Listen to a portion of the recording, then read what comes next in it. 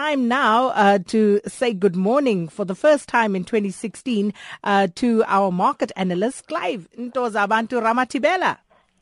Sangena, pagat, you sangena, hala! Not tomorrow morning to you, Sakina, and to the rest of the listeners. It's a beautiful day, beautiful start to 2016, and I just want to welcome everyone back. I hope you haven't been doing any New Year's resolutions, because they never work for me. I don't know. Well, they do work for me, but we'll talk more about that in the forum at 8. But Sisingeni Lenje, and looking at the Asian stocks headed towards the biggest drop in 3 months, what's going on there? It's been a tough year last year for the Asian markets. We know this because China has slowed down. And so what's happened now is that investors are taking their money back out again and going into more secure-based type of economies, specifically because of the return of the Mac. You know, the U.S. is back. It's looking much stronger. The likes of the U.K. is doing relatively well. So investors are diverting to those particular economies because they believe that this year, 2016, is going to be very volatile. So what they're doing is they're planning ahead.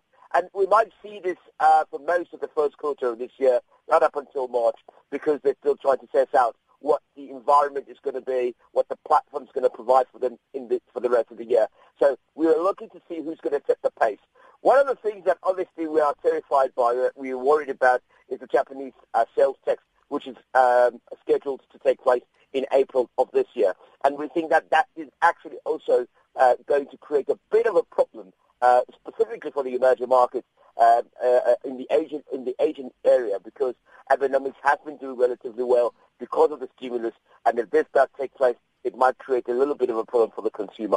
Other than that, for China, MSCI Asia Pacific Index, it's gone down by 1.7% in Tokyo earlier this morning. The Shanghai Composite slumped also to 3.9%, which is not necessarily great. If you look at the currencies as well, are not looking very strong. The yuan has dropped by almost 1.5%. So that's what we're looking at this morning.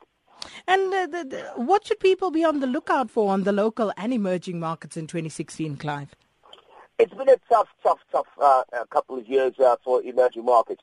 For specifically South Africa, the weak economic growth, the weak GDP. So the challenges, Sakina, haven't changed that much. We know that there's been sustainability in terms of our energy production. I'm talking about electricity here. Boom. Yeah. So hopefully that can be better this year, and that will boost up our economy, obviously. But we have other things that have made our economic outlook very uncertain. So we're expecting electricity increases as well this year.